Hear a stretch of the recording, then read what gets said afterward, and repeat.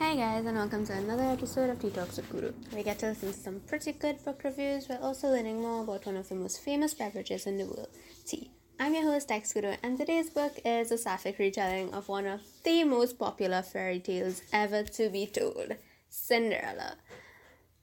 So, as you all know, most of these Disney fairy tales that we've seen, Cinderella, Sleeping Beauty, even Little Red Riding Hood, they all originally came from the Grimm brothers versions, which are terribly dark and also intriguing. From the first moment I found out that Disney wasn't the original, I spent like a night researching it when I was tiny, and to find these original dark stories, it was just phenomenal. It was mind-blowing. Anyway, before I go off on a tangent, today's tea of the day is a Kenyan blend. It's called Milima. It's known as Africa's most elegant black tea, and Kenya Milima has golden tips just like Assam. So Milima is Swahili for in a high place, and this is because of where the tea is grown. It's grown at more than 6,000 feet above sea level in the Kenyan highlands, so that's phenomenal. It's amazing. And the leaves take on lovely flavors in this cool and rocky environment. And unlike most teas in Africa, Milima is produced in the orthodox method. So the leaves look like most of our other teas. And the flavor here is something tending towards citrus, especially oranges, with a spicy side of cloves and pepper. So they make sure to caution you don't be afraid to add some milk and sugar to this blend. But I think if you liked spice teas, so like cinnamon, ginger, turmeric, cardamom, if you like those teas and you like to have a hint of spice at the back of your throat after you've drank a cup of tea, then you're good to go. This is for you, definitely for you. So back to me fangirling over these Grimm fairy tales. So when I found the original versions, I love them, and I do enjoy a good fairy tale retelling.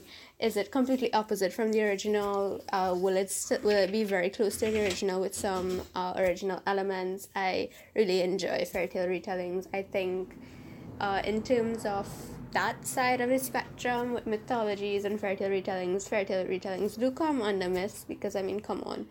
Mythology is amazing, but it is one of my favorites, definitely.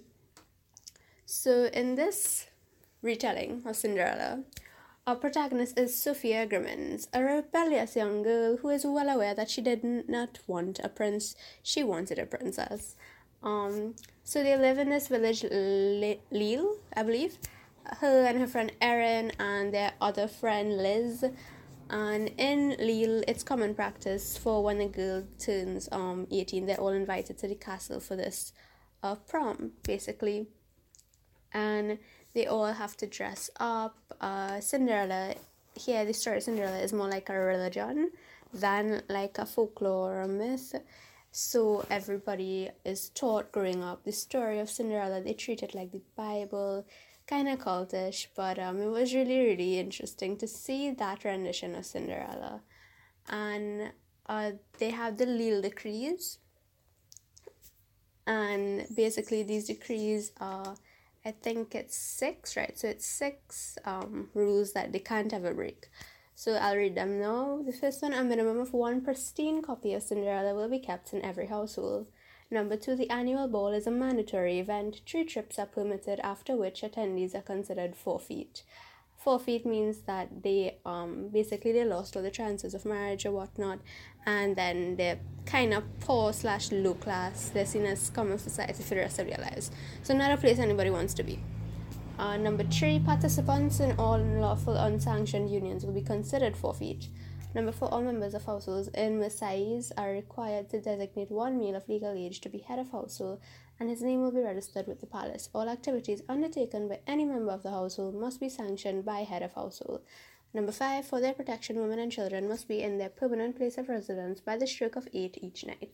And finally, number 6, a copy of all applicable laws and decrees, along with an improved portrait of His Majesty, will be displayed in every household at all times. So generally what I got when I first read this in the book was that it was just a whole gimmick. The king was quite insecure about his place in Lille.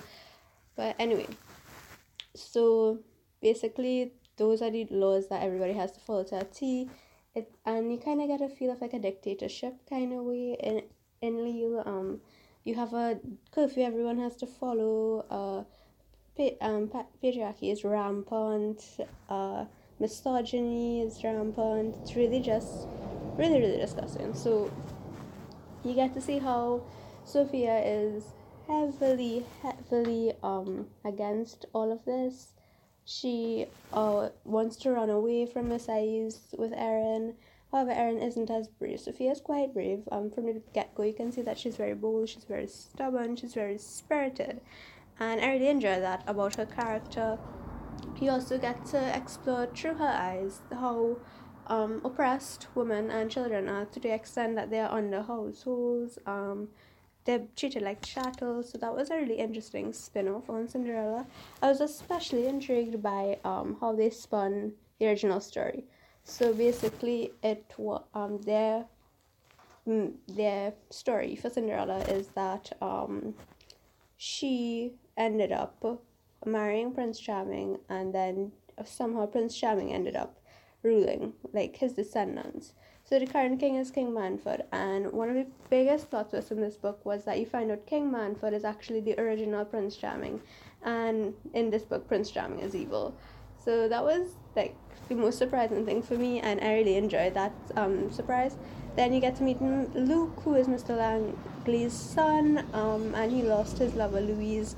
So he is aware of he's aware of the situation that Sophia is in. At first, she's very hesitant to trust him, but later on, they do enter this very short-lived agreement where they would marry, because they both realized that it would be safer for both of them, and they try to get away, but that doesn't work out. Sophia does end up running away from the ball, and running away from that palace ball automatically leaves you as forfeit. So if she had gone, she went to see her family, and then her father basically ran her out, because if they were seen colluding with her in any way, him and his wife would be killed. So he tells her to leave now for both of their safety, that it would be in her best interest. And then she basically calls him out for being a coward, that he wouldn't fight to protect them, but she does leave. And there she meets back up with this girl who she had met when she ran away the night of the ball, Constance. And Constance reveals that she's the descendant of one of Cinderella's stepsisters, Gabrielle, I believe. So basically, Constance reveals the true history of Cinderella, in that Cinderella's father was once a very close advisor to the king of the people, if not the king, you can't quite remember. And he was well loved by the people and whatnot. And then Manfred came, and I think he requested to be some advisor to the king. He was rejected, and suddenly all these droughts and stuff popped up. So he waited until the people grew restless and took off Cinderella's father from the throne. And basically he then came, and he kept his promise to relieve the drought and to, make the rains come and whatnot, all that nice stuff. And the people saw that, and they were lulled into a sense of false security that they could trust him. It's also revealed that he actually ordered Cinderella's mother to be killed, because she was very outspoken, and she was very against how he ran things, because even though the people were happy at first that Manfred was on the throne, he quickly revealed his true colors, and he had Cinderella's father killed. Then when her mother spoke up, he had her killed. But the whole reason that Cinderella's father has remarried in this book is that he when he remarried in this book, the stepmother wasn't evil, the stepsisters weren't evil.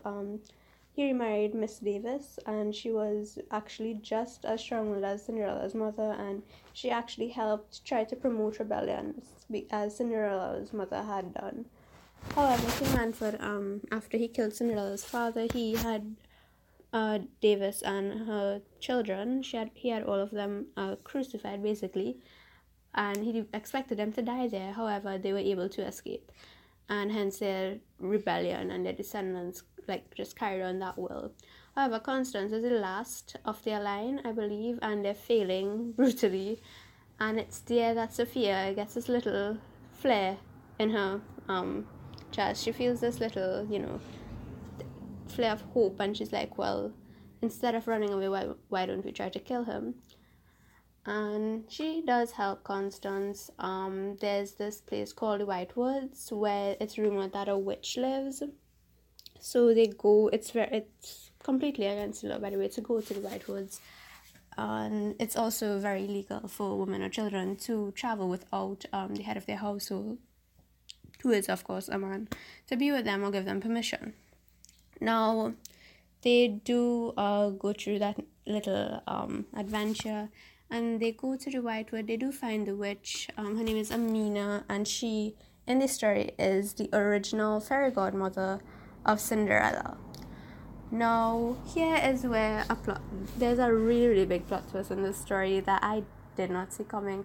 And honestly, I think it was a bit confusing to follow along. It was still good. It didn't take away too much from the entire story. But however, Amina's end goal is very, very fuzzy, because at first when she meets Constance and she meets Sophia, she expresses guilt at what she did, because she reveals that she put Cinderella under a spell so that she would think that she was in love with Manfred, but she really wasn't, because again, he killed her father, he killed her mother, he tried to kill her sisters and her stepmother. So she really didn't, and it was basically like she was looking at herself from a out of body experience. So she really did suffer for most of her life, and eventually, at some point in the book, Constance, Amina, and Sophia, they do summon Cinderella's ghost, for lack of better words, and she basically conveys to them that she did not willingly marry Manfred, and she was not happy and whatnot. Her fairy tale is basically a sham, a whole sham. That was actually really sad, bittersweet in that they got their answers, but Cinderella basically lived and died, not of her own will, I guess. So Amina's guilt there is kind of I guess soiled by the fact that later on it's revealed that Amina basically made Manfred and that their lives are intertwined.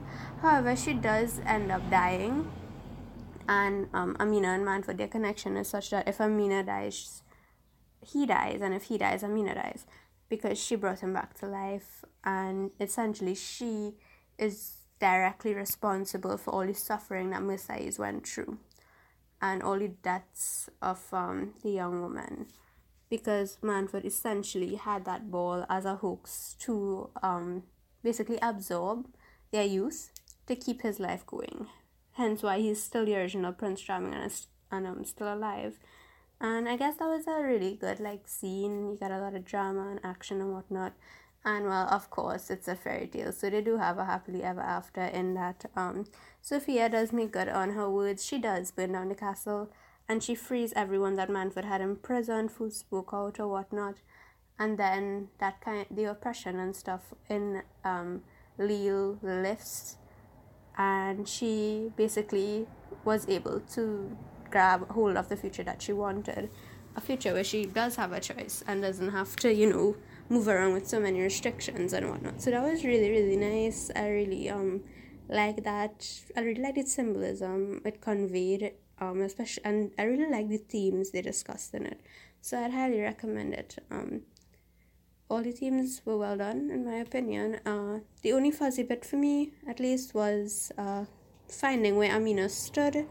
Even in the book Manfred reference, it seems like his mother was playing for both sides, and he wondered which side she was actually on. So I do think she did legitimately feel guilt. I do think Amina felt some guilt, but as to whether she's a good person, definitely not. A bad person, I don't know. I think she falls into the gray area. But you know what? If anyone does end up reading the book, you can let me know your thoughts when you finish it. I do think it was, in terms of fairy tale retellings, a pretty cool one. It was very different, and I enjoyed it. So that's the end of today's episode. As always, you can find this episode and all the others on Acast, which distributes to Spotify, Apple Music's, Apple Podcasts, sorry, Samsung Podcasts, and a couple others that I can't remember off the top of my head. And if you feel so obliged, give me a follow at TikToks with Kudo. Until next time, guys, bye.